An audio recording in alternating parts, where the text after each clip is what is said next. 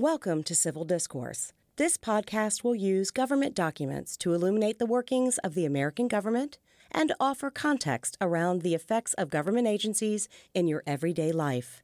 And now your hosts, Nia Rogers, Public Affairs Librarian, and Dr. John Augenbaugh, Political Science Professor. Hey, Augie. Good morning, Nia. How are you? I'm feeling better. How are you? I'm good. In particular, I am good because I want to ban some shit. No, I'm just kidding. I don't want to ban anything. But today, listeners Actually, are. I wouldn't mind banning certain things. Oh, really? Yeah, Okay. Okay. I would I got. ban people at work who warm up fish in the microwave. That's it. You're done. I don't know who you are, and I don't know why you've done this, but you have to go now. Because that smell permeates the Everything, environment. and it stays in the environment. Like, when did Okay. this happen? It happened 3 months ago, and it still smells like that. Okay, I got something I want to ban. Lima beans. I hate lima beans. Okay. I don't even like the smell, okay, in the kitchen when lima beans are being cooked.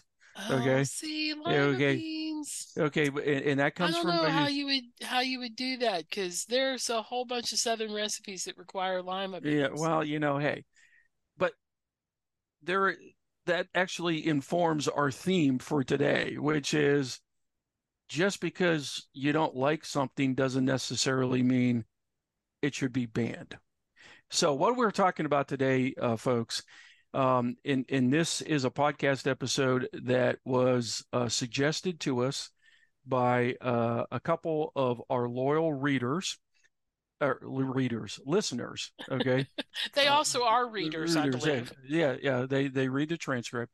But these are also a couple of my former students. Okay, who have had the unfortunate experience of taking constitutional law with me. They wanted to know, can school districts ban books?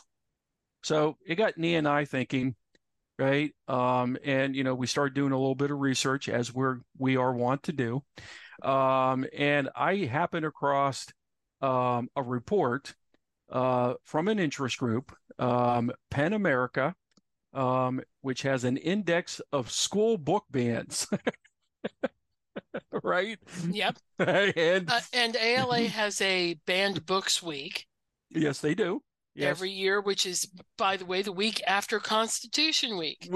The American Library Association. Yep. Constitution Week is September 17th, is the week where September 17th falls, and the week after that is Banned Book Week. Yes. So PEN America issued a report for 2022-23 school year. Of course, they can't issue one for the current school year because it's still ongoing. But they found over 1,400 instances, Nia, of individual books being banned in public school libraries across the United States. Okay. Now, some of these instances had similar books. So the actual number of books, okay, was 874. But this was an increase, Nia, okay, compared to 2022. This report also mentioned, and some of our listeners are probably aware because of news reports of book bans that have occurred recently in the states of Texas, Florida, Missouri, Utah, South Carolina, et cetera, et cetera. Overwhelmingly, the book bans focus on books written by or about people of color or LGBTQ plus individuals. All right. And it's got us thinking. And some of the books were labeled pornographic or indecent. But this got us thinking, and this was the nature of the question from some of our listeners. Can these school boards constitutionally ban books so that their students cannot have access to them? Right? Right. Before we answer that question, yes. From a librarian point of view, yes. We do have a librarian in our midst. In the house, yes. as it were. There's a librarian in the house. Yes. So a thing that people don't know about how books are chosen, which I think is an important thing to know before you get into the constitutionality of banning said books, is how do books arrive on the shelf? Yes. I am going to break hearts and crush souls when I say most librarians do not read books before they go on the shelves. It would be physically impossible for them to do so. Okay. It would be impossible. And so what happens is in school districts, that purchasing is done at a central facility. There's a central facility of collections librarians. They have what are called standing orders. In most school districts, they buy all the Caldecott winners, right? Anything where, because those are prestigious book awards. Yes. They buy those titles automatically because they are considered to be standards of what you should have in your library. They also have what's called demand-driven acquisition. So if a student or a parent asks for a book more than a certain number of times, it will automatically get purchased and put into the system. Yeah. So to that point, Nia, I'm going to interrupt your flow here. To that point, when the Harry Potter series became extremely popular, great Googly Mooglies. Okay, there were a number of school districts across the United States reporting that they were getting multiple requests from students or parents of students, okay, where, do you have the Harry Potter series?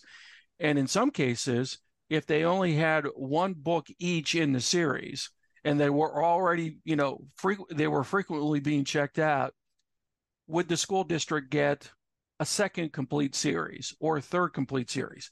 But to your point, that was demand driven. Right. Yes, that was demand driven. Right. And there's what's called evidence-based acquisition at the university level. And in some district level in large districts. And evidence-based is, so a publisher will say, here's a bunch of electronic versions of the books. We'll give them to you for free, but once people click on them 3 times, we'll make you buy it. Yeah. Or 3 or 5 times. It's usually 3 or 5 times. So it's like a bit like a drug dealer. Here's your first couple of hits for free. Your third hit's going to cost you, right? Yes.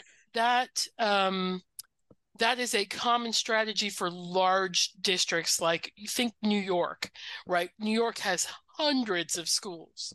Yes. So publishers will come in with electronic books, and kids like to read books on phones. They like to read books on other Kindle, devices, iPad, other devices, right? So they will say, here, we'll give you all the books in the world. But then once it's hit 3 times by 3 unique users, which in New York would happen in approximately 5 minutes of a book being available. Yes. Because it's so many kids, such density, then it automatically purchases those books. So this idea that librarians have read every single book that's on the shelf, VCU Libraries has 3 million physical items. Yes. That does not count our electronic books, which we just can't even get into the number of those. 3 million physical items. I promise you there's not one person in the library who has touched all 3 million items. It's just not physically possible. So there is this weird idea of holding librarians directly responsible.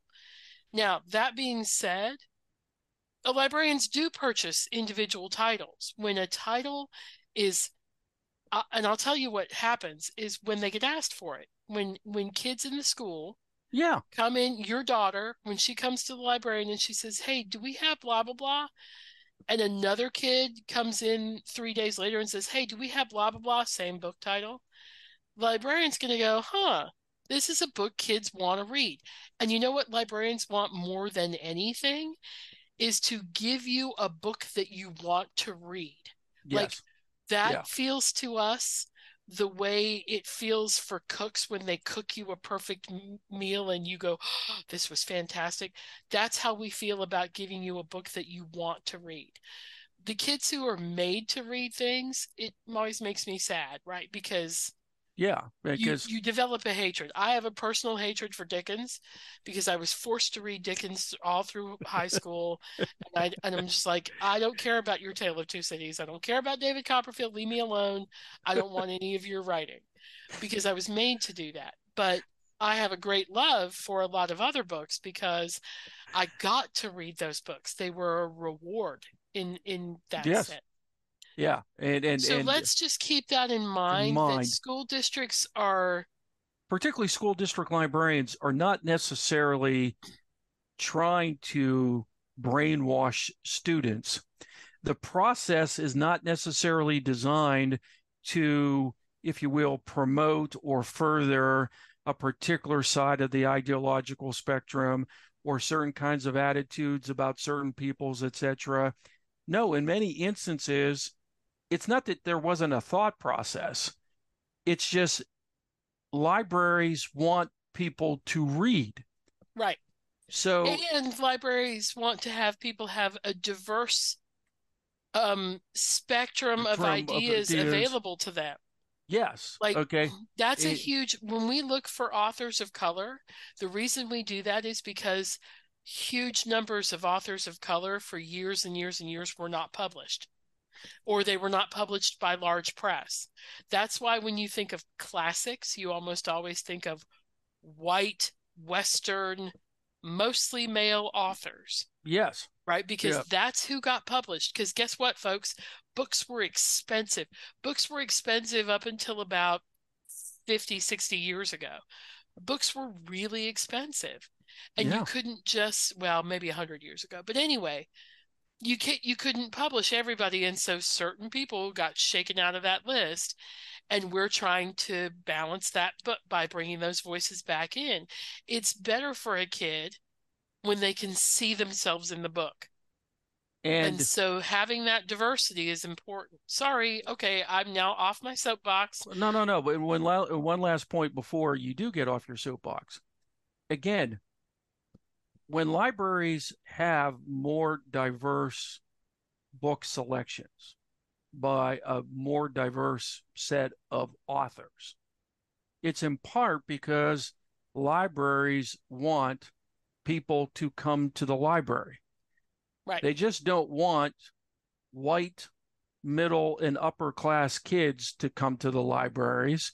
They want kids of all races, all socioeconomic backgrounds, because they want people to read, right? And they want upper middle class white kids to read books by Books, authors of authors, color to yes, understand that their experience is not the only experience in the experience, world.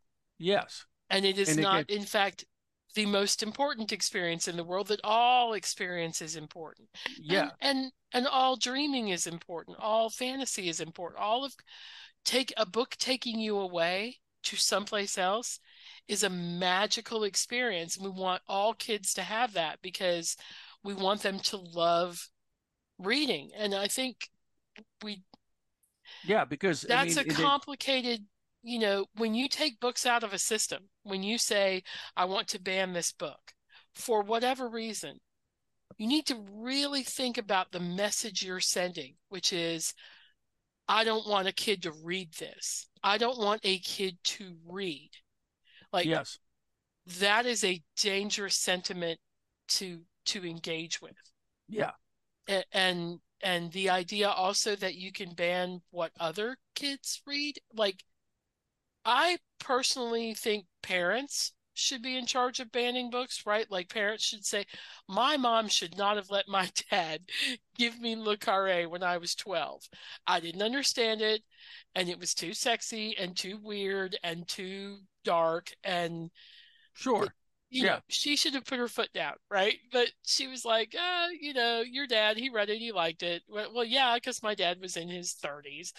So Yeah, my mom, if she had to do it over again, she probably wouldn't have allowed me to go ahead and use some of my hard-earned money at a yard sale and purchased a very well-worn copy of Mario Puzo's The Godfather. Exactly. When I was right? 10 years old.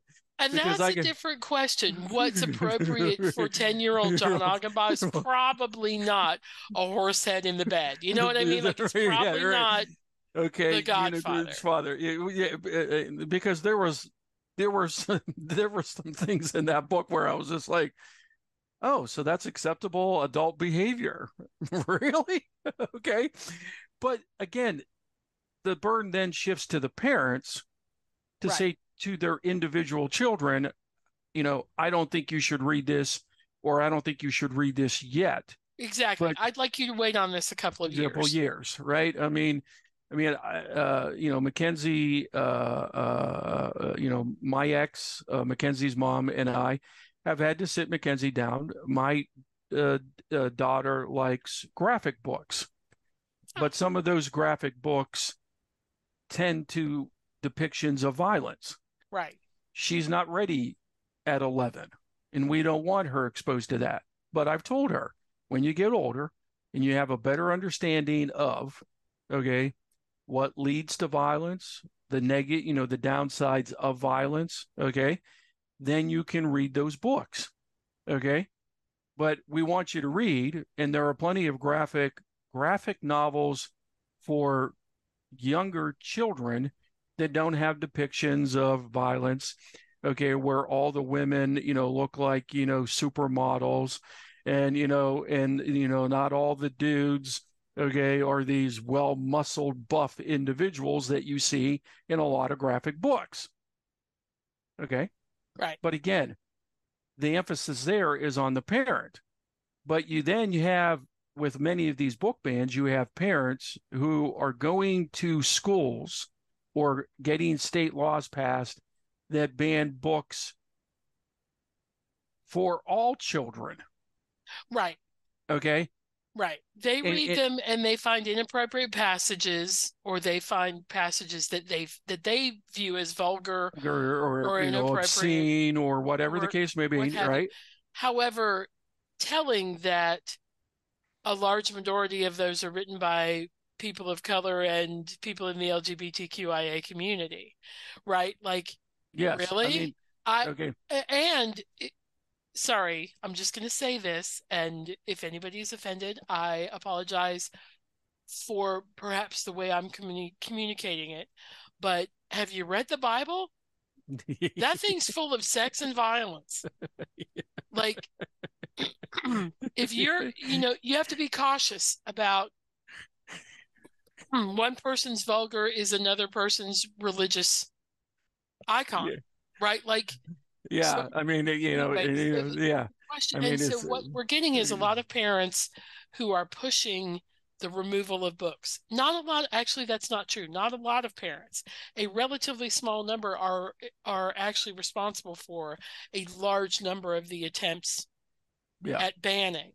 And what the process is the parent goes to the school board and says, and stands at the school board meeting and reads certain passages out of books, and the school board is horrified and says, that's it, we're banning that book. Yes. That book can't be in the school system. So then it begs the question, does the school board have the authority, okay, constitutionally, to ban books? Now, Nia, you just got off your soapbox. I'm going to briefly step on one of mine, okay? And that is, because this issue of banning books has been in the media, various media organizations have, posted articles about whether or not school districts or states can ban books. And I came across one in December, okay, that just boldly declared, okay, that it was settled Supreme Court precedent. And there are a number of lower federal court rulings that have maintained that banning books is unconstitutional. And I was, and I had one of those I'm yelling at my computer screen, right? Moments, right? Okay. And listeners, I've shared with you the fact that, for instance, my daughter, okay, cannot be in the room with me when election results come out because I start yelling at the TV. Okay. Or that, when I'm watching, sporting events of my favorite teams, she doesn't like to be in the room because I start, saying some profane things about refs, the opponents, my own team, et cetera, et cetera. I had one of these moments. And the soapbox issue here is the media sometimes, okay, in their desire to present a very clear narrative, misrepresents a Supreme Court, if you will, ruling or set of precedents that's not clear. And that's the case in regards to whether or not book banning is or is not constitutional, right? So the controlling Supreme Court case is a case from 1982. The Island Trees School District versus Pico. We'll just call it Pico, right? So this is a case where middle school and high school libraries in a school district in Long Island, New York, decided to remove 10 books from those school libraries, right? And some of the books are pretty well-known books, right? By well-known authors, right? Richard Wright's Black Boy, Kurt Vonnegut's Slaughterhouse-Five, Eldridge Cleaver's Soul on Ice. You had titles by Bernard Malamud, Alice Childress, right? The removal occurred because the vice president of the local school board was a retired New York City police sergeant. He deemed the books obscene, anti-American, and, quote, just plain filthy. And what irritates the snot out of me about that is he admitted that he had not read the books. No, he had not read them at all. In fact, so just plain filthy, even though you haven't read the book. Oh. And the list came from an interest group that had arisen in Western New York, the Parents of New York United. Okay, Pony U. Okay, Pawn U, right? Which is the precursor for an interest group of recent vintage that has become very well known, the Mums for Liberty, which is the modern conservative book banning group from the fine state of Florida, right? So, Pico challenged the book ban, right? The federal district court judge in Brooklyn ruled in favor of the school board, all right? But there was an appeal. There was an appeal. The Second Circuit Court of Appeals reversed that ruling. So the school board didn't like that, so they appealed to the U.S. Supreme Court. Okay? As listeners well know for this podcast, listeners of this podcast well know. Okay? This is the normal, if you will, the appeals process, right? Right. Gets to the Supreme Court. And the vote on the court, and I kid you not, listeners, was 4-1-4. Four of the justices said the school board violated the freedom of speech clause of the First Amendment. 4 of the justices said, no, the school board did not violate freedom of speech found in the First Amendment. And then there was one justice who said, yeah, we need to send the case back to the lower court to determine why the school board banned the books and to decide on the content of the specific books, because that one justice said in some instances the school board could have the authority to ban books, but in other instances they could not. And I happen to know this one justice, or at least their work. That is your beloved Byron White. Byron White. He was the one justice, right? If anybody's curious, that's who Aughie wrote his dissertation on, right? So, and I'm very familiar with his opinion in this case, right? So, for national media to go ahead, that Supreme Court precedent about and say it's settled and it's clear when is it's wrong. 414. 414. It is not clear. Okay, this almost by definition, Nia, the Supreme Court's ruling in this case is what drives constitutional law scholars bonkers because it's not clear. Yeah, right? No. There are three plausible alternatives right. that a lower federal court could follow, right? So the one perspective was in the opinion written by Justice Brennan, right? All right. Brennan said that minors are citizens, just like adults, and that they have a right, per the First Amendment's freedom of speech clause, to, quote, receive information and ideas. All right?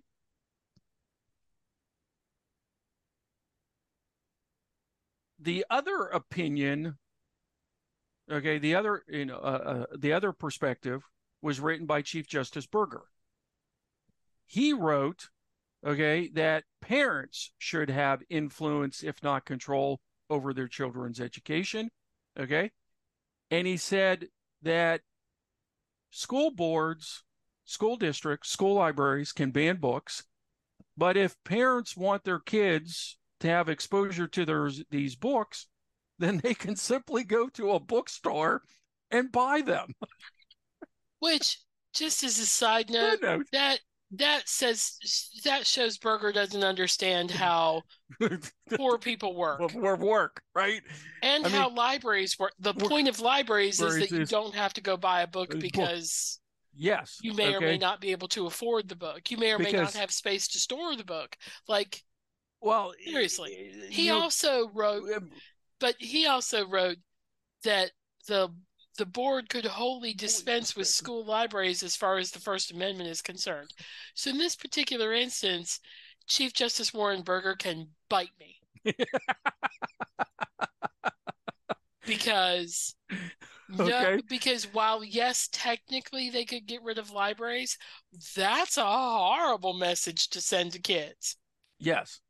I mean, and books. Again, you don't need no stinking books. Historically, one of the purposes of libraries was to actually democratize society, exactly. to level the playing ground. That is why they were originally built. Access to ideas, thoughts, different cultures, different way of doing things, feelings and emotions that you may have never been exposed to is available to you simply because you're a member of society. Right. Of that society, right?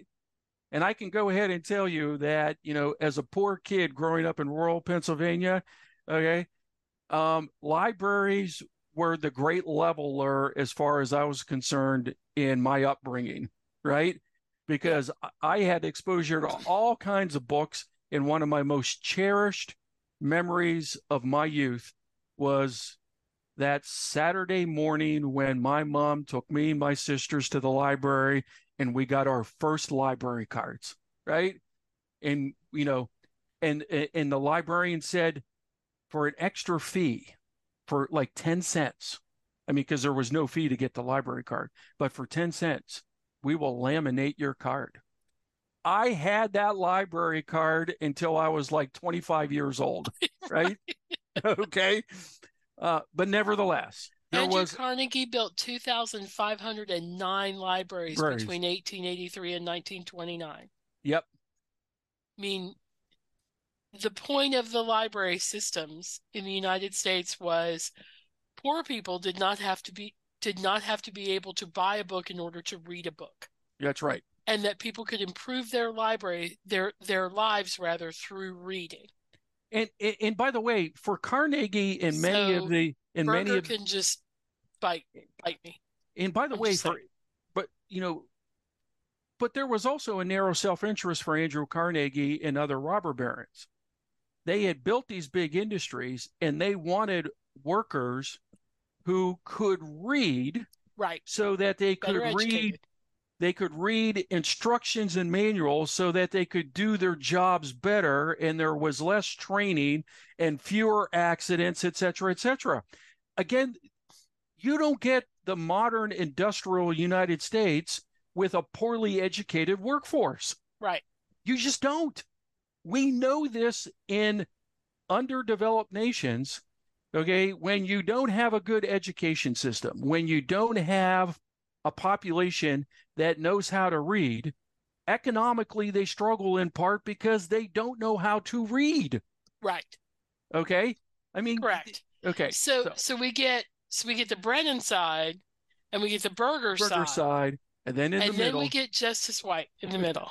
Yes. Who's the swing vote, right? He's Yeah, he was a swing vote throughout the 70s and throughout the 80s, right? He went ahead and said, we don't have to decide the constitutional issue.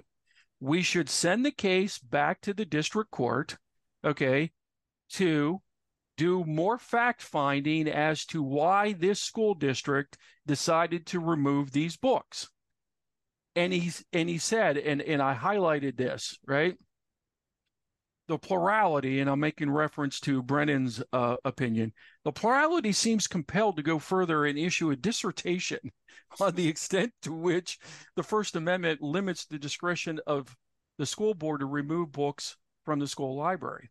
I see no necessity for doing so at this point. When the findings of fact and conclusions of law are made by the district court, that may end the case. If, for example, the trial court concludes after a trial that the books were removed for their vulgarity, there may be no appeal. In any event, if there is an appeal, if there is a dissatisfaction with the subsequent Court of Appeals judgment, okay, there will be time enough to address the First Amendment issues that are presented, okay? In other words, and he says this later, we should not decide constitutional questions until it is necessary to do so, or at least until there is a better reason to address them than is evident here. All right?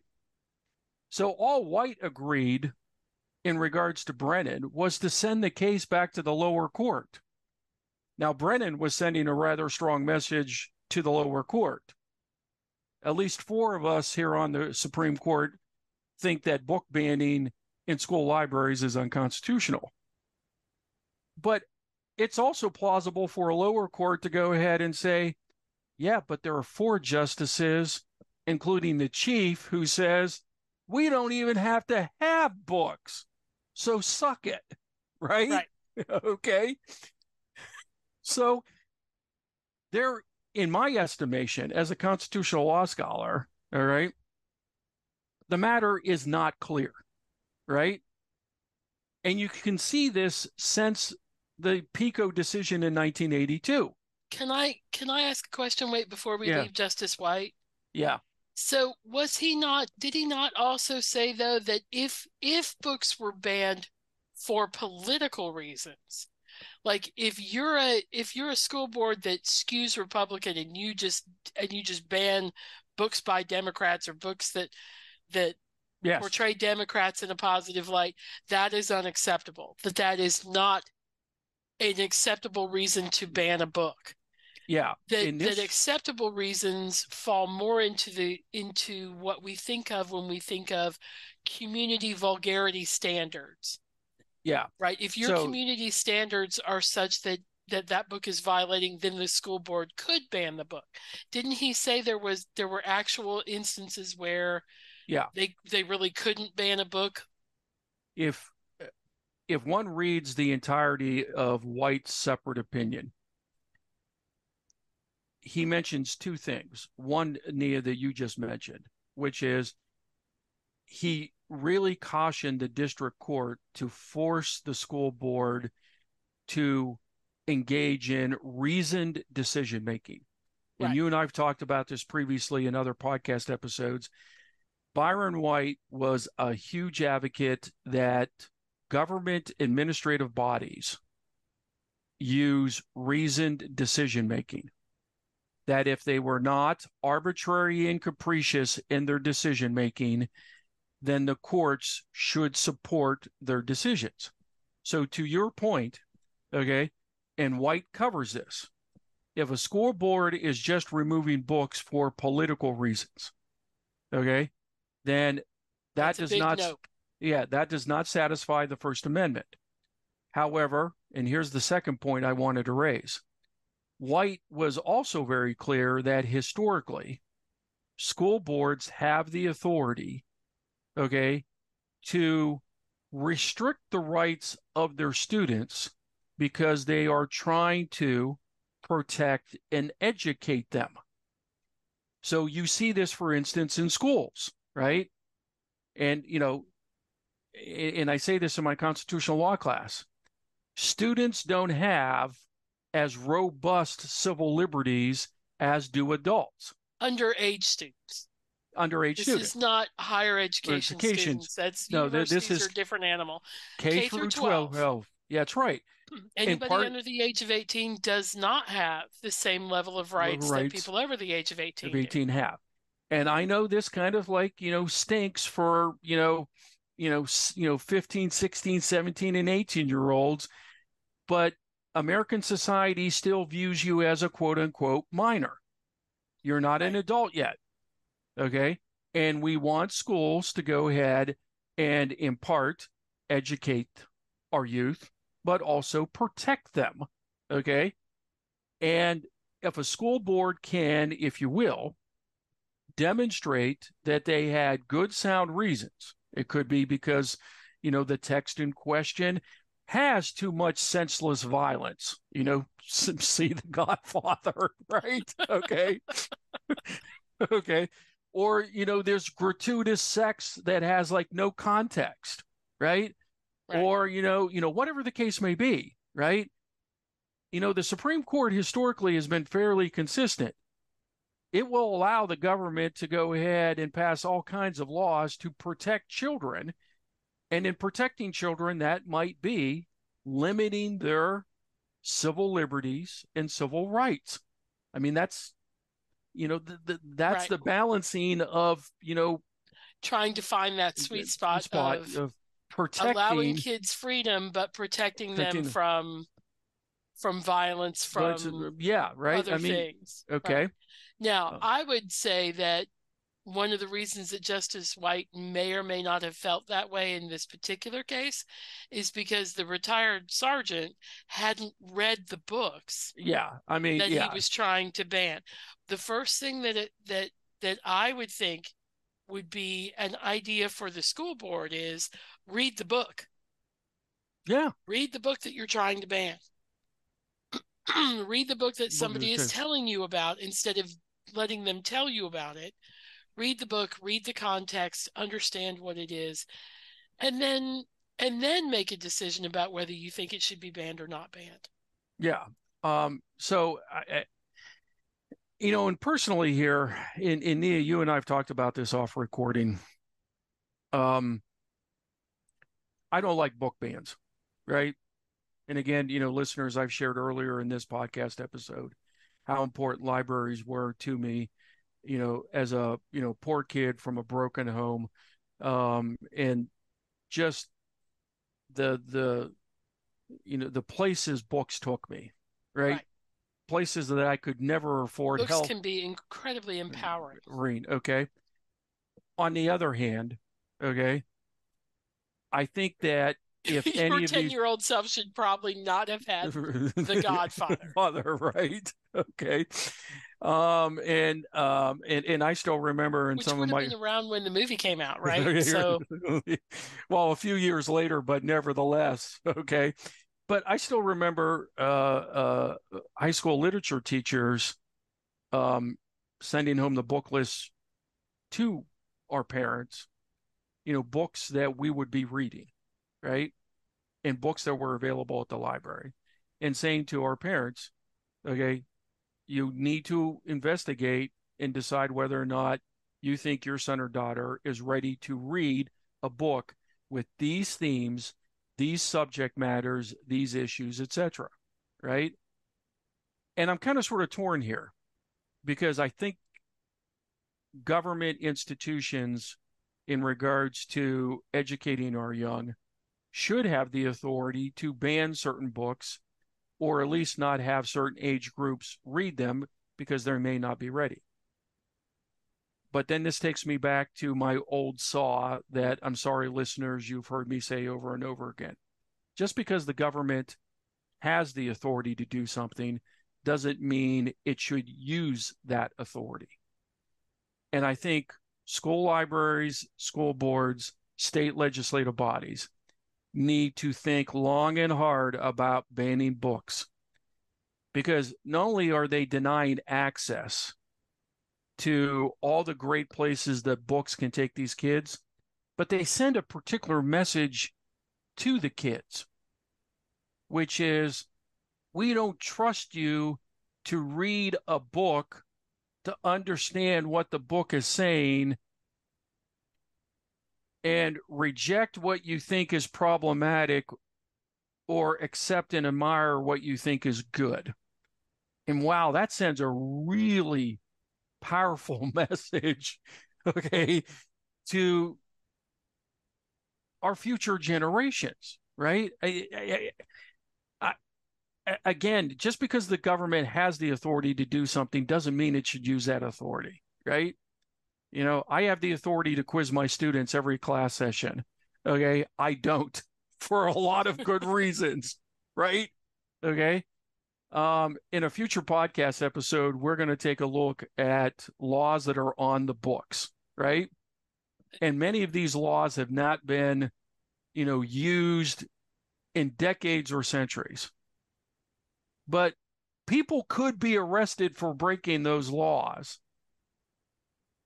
And then that puts the burden on prosecutors and cops as to whether or not they enforce those laws. And just because you have the authority to enforce a law doesn't necessarily mean you should use it or that you should arrest somebody, right? Because that's the power of the state, right? Right. That's the power of the state. I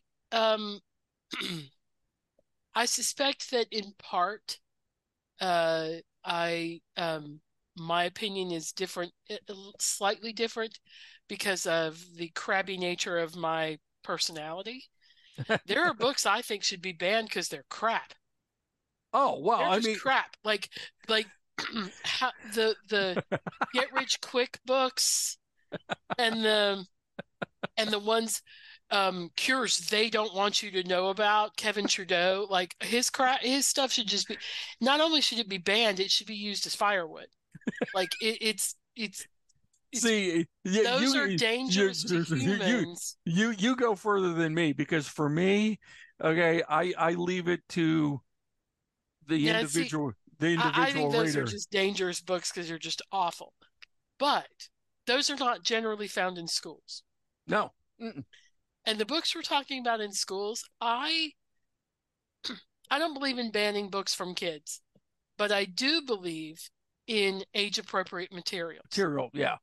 And so if you are one of those unfortunate school librarians who is working at an actual K through 12, right? You're in a rural district and you got 300 kids in your entire school, you've got to figure out a way to keep the ages appropriate as they go through the school. You've either got to have shelving where the books are, as you get higher up on the bookshelves, they get more adult, right? Or they change in appropriateness so that as you get taller, you can reach the ones that you ought to be reading. Or you deny or access. You put them in, right. You put them on a shelf or in a case. Yeah. I mean, because I got to be honest with you here, some of the books that Island Tree School District banned, I think I read pretty much all the books or all the authors that they banned, but some of those books I should not have read and would not have been appropriate for me to read in middle school. Yeah, no 10-year-old should read Slaughterhouse-Five. That's fine. I'm not trying to slam Kurt Vonnegut. And it's a great book. Great book. For an older kid, yeah. but it is not appropriate for a 10-year-old. So, like, Yes. What the problem is that when you ban something, there's no nuance. What you're Yes. saying is this book is outright bad. Bad. And there Yeah. are very few books that fall into that category. I have named a couple of sets of them. But generally speaking, there are very few books that fall into that category. We don't, right?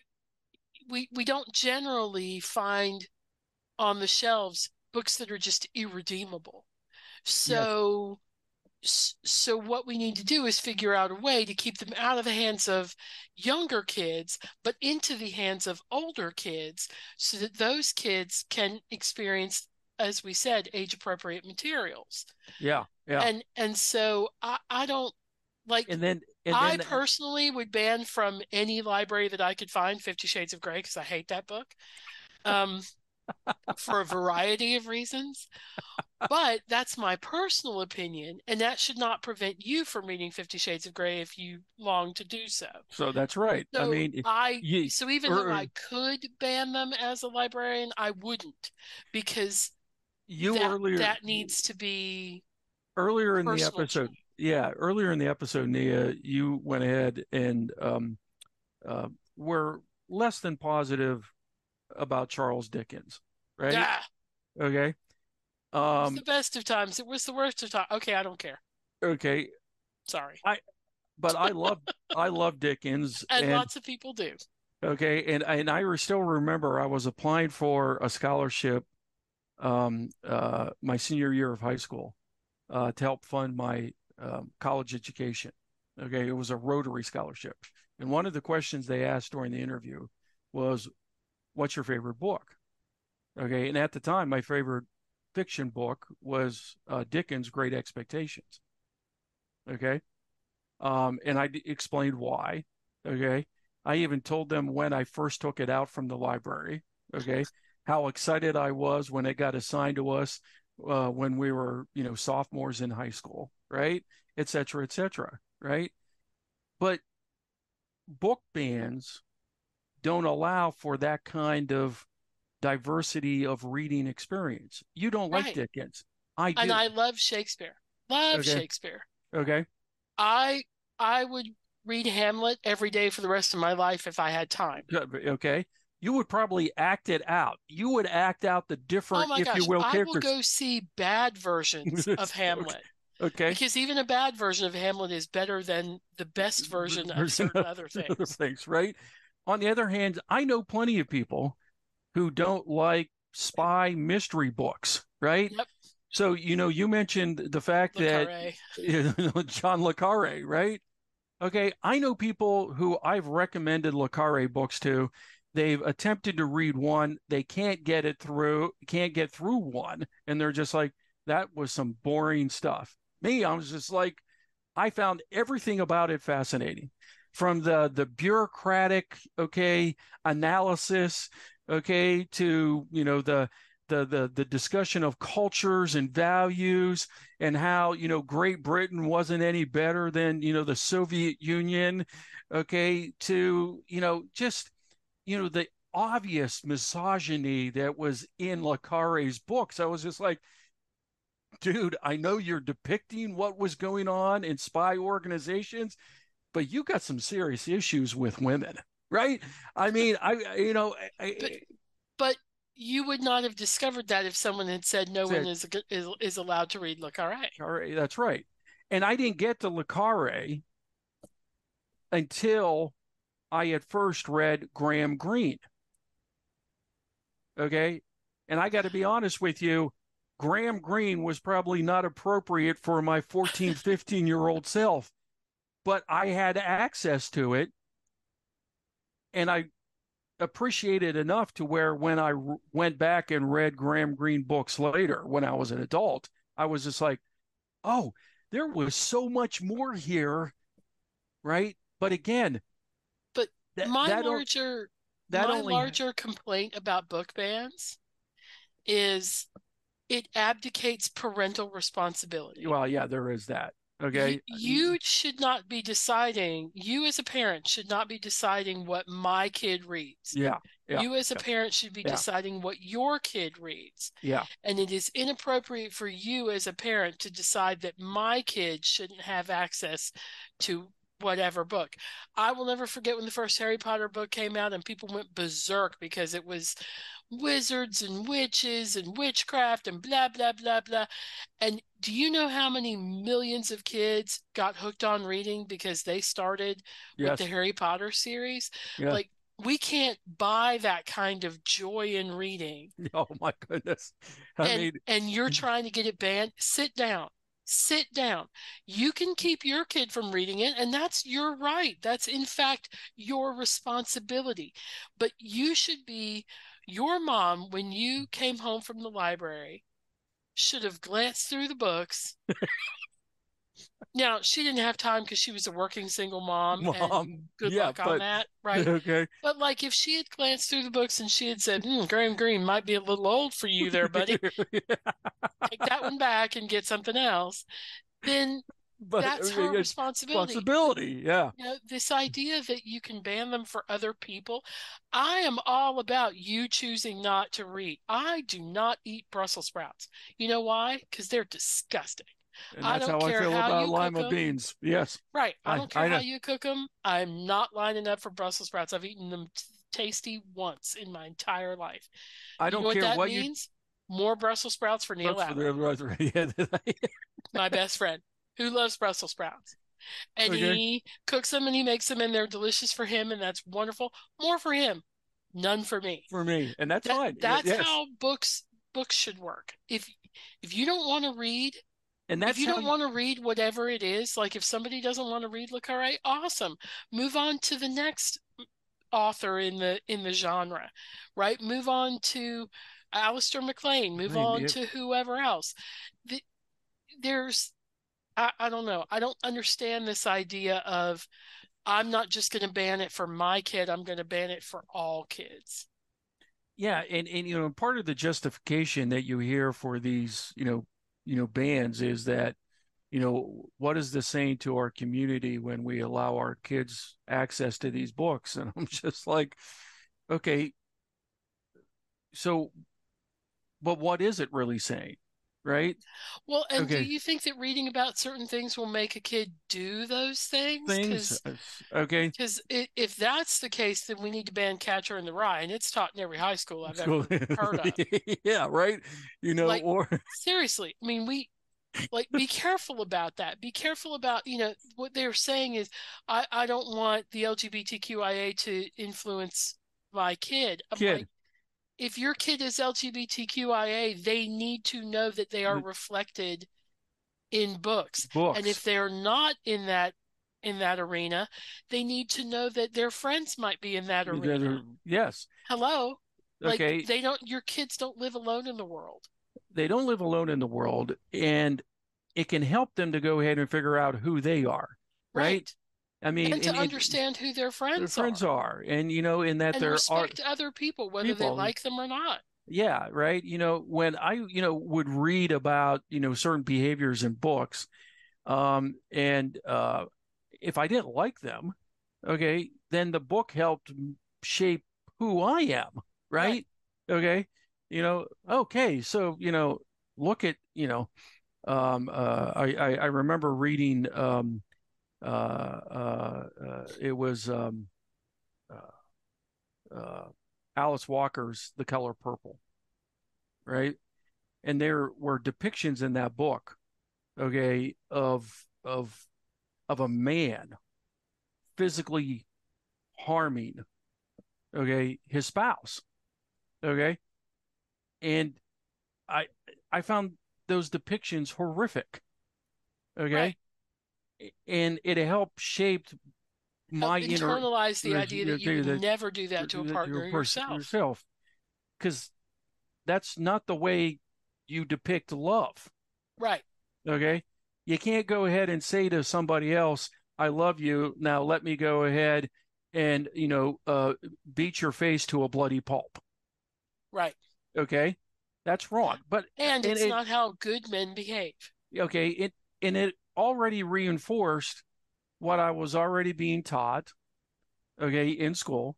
It And at helped, home. and at home, okay. And I think it helped shape who I am as a person today. Right. Char the other side of that is also true. I read Charlotte's Web. It did not make me a marketer because that's what Charlotte does, Yes. right? She markets Wilbur. Yes. He's fantastic. It's He's a, this, he's that, he's yes. whatever. Yeah. She markets him as a pig. It didn't make me a marketer, nor did it give me a huge love of spiders. I still don't love spiders. I love No. Charlotte because Charlotte's a good spider, right? Yeah. But that's the other thing is sometimes a book's just a book. I'm Yes. not trying to be ugly, and the librarians, oh man, I can hear you all clenching right now, and moaning. But sometimes a book's just a It's just a book. book. And Okay. that's okay too. Not every book is life altering. Not every book changes. I've read hundreds of books that I don't remember. Yeah. And I've read a few, probably a couple hundred that have truly stayed with me. Yes. But Why not let that be the case? The more you fuss over a book, the more likely a kid's going to want to read it, first of all. oh yeah. Because, I mean, hello, kids yeah. are oppositional just by the nature of being a kid. Yeah. But I mean, also, why don't take those books as a learning opportunity? Have the kid read the book and then talk about it. hmm Okay, what did you think about that? Let's talk about it as a family. But no, they want to take the shortcut of I'm just going to ban the book. Like, no. okay, lazy parenting. That's what that is. That's lazy parenting. It's lazy society. The one Ooh, last I got all crabby there at the end. Sorry, no, Augie. that's quite all right. But before we conclude, um, and I know some listeners are going to be like, okay, Augie, you study the Supreme Court. Let's say any of these book bans from Florida, Texas, Missouri, whatever, you know, if they get to the Supreme Court with the current Supreme Court, how do you think they're going to rule, right? And I really think that for many of the justices, no matter where they fall on the ideological spectrum, I think more of them are probably going to fall. They're going to probably pull out Byron White's separate opinion and say, this is the standard, right? Okay. His intent. What is Okay. the intent in the ban? That's right. That lower federal courts should do a searching, if you will, investigation at trial to determine what are the reasons why these books are being banned, right? Mm. Okay. And I know that's a nebulous standard, but I really do believe that of the perspectives offered in the Pico case, the one that will probably resonate the most with the current Supreme Court justices, where you might actually get, you will see liberals and conservatives actually coming together and doing what they do with quite a bit of, frequency. Okay. Sorry, we say that a lot on this podcast, but hey, the Supreme Court, the justices actually agree quite frequently. Okay. They'll go ahead and come out and say, okay, school boards have the authority, but okay, it has to be based on reasoned decision making, right? It Right. just can't be a blanket ban, okay, that displays animus towards certain thoughts. They have to be able to justify it in terms of protecting the educational environment for the children, right? So Which probably means that before you ban a book, you should read it. you should read it. You should allow there to be a full discussion Right. of, parents and school librarians. Okay. But, a lot of what goes on, and Nia, please forgive me for saying this, but a lot of what goes on increasingly in school boards today is school board members and their various, teachers and staffers are just like, well, how dare you challenge us? Well, But that is an episode for another time. Yes. Okay. Because we can discuss that, and we probably should at some point discuss the whole whether school boards are actually democratic or not, and how things work. Right, I know. Yes. Augie just threw his hands up, y'all. You can't see it, but he threw his hands up like, I surrender. So yeah, that's a discussion we will have another time. Hey, thanks, Augie. I appreciate and I appreciate you explaining that this is a far more nuanced thing than the media is currently like, oh no, it's fine, bans are not okay. Like, well, that's not really true. So thank you for clarifying that it's a 4-1-4 vote, which is about as divided as the court could be. And I also, since we're throwing kudos here, I want to thank you, Nia, for taking time earlier in the episode to explain how librarians pick books, right? Because there's, I'm afraid so many Americans think that, librarians have these, political axes to grind with the books that they pick. No, they don't. They're doing a job. And actually, we do have political axes to grind. We just grind them on both sides. I mean, yes, you're right. We grind them on both sides. I am supposed to find material. Yeah. That covers the entire spectrum of an argument, so that you, the reader, can decide. Yeah, for yourself. Yeah. Right. Okay. And I think thank you, because I do think that I think that people think that librarians are trying to bend the collections to be either progressive or woke or conservative and traditional, and so and it's really not even close to that kind of. No, I mean, because for most librarians, they want people to come to the library and use the materials at the library, right? I mean, hey, in part, it's somewhat self-serving, because the more people use the library, the more you're going to have a job. But it's also because most librarians want people to go ahead and access books, access, materials in the collections, to do research, okay, to explore, to be curious, etc. I mean, almost every librarian I've met is just like, here's my world. Come into my world and let me share, okay, how great it is, right? Right. I mean, and look at all these ideas. Yes. Right? You should be partaking of all of it. It's like a smorgasbord. Yeah. You should have a little bit of everything. Yes. Because it will make you a better person. Yes. If you're exposed, the more ideas you're exposed to, and the more that broadens your horizons, the better a human you are.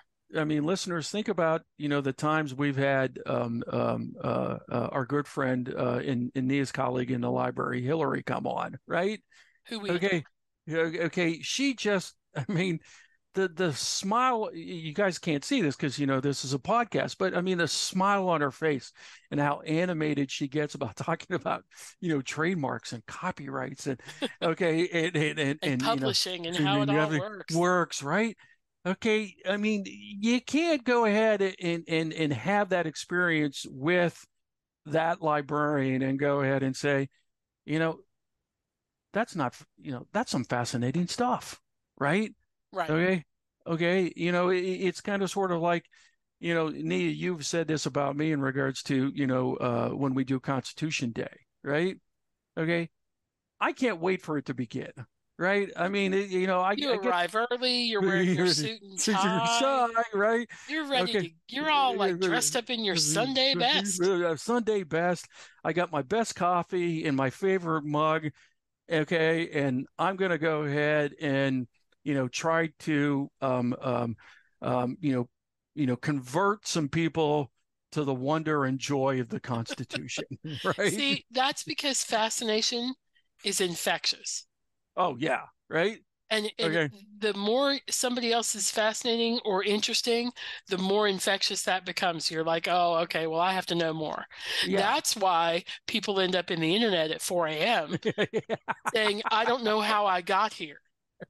It's because you start by looking up whether Elton John is still alive or not. And then 4.5 hours later, later like, you're that's how you make falafel. Like you just, how did I even get here? 4 hours later, you're reading the backstory to, some Elton John album that he made like in 1974, and you're like, wow, how did I get How did I get here from there? there, right? Okay, but there you are at 4 o'clock in the morning, like, oh man, I got to go to go bed. to bed. Work today is going to drag bad, right? Anyways, Nia, thank you very much. Thank you, Augie.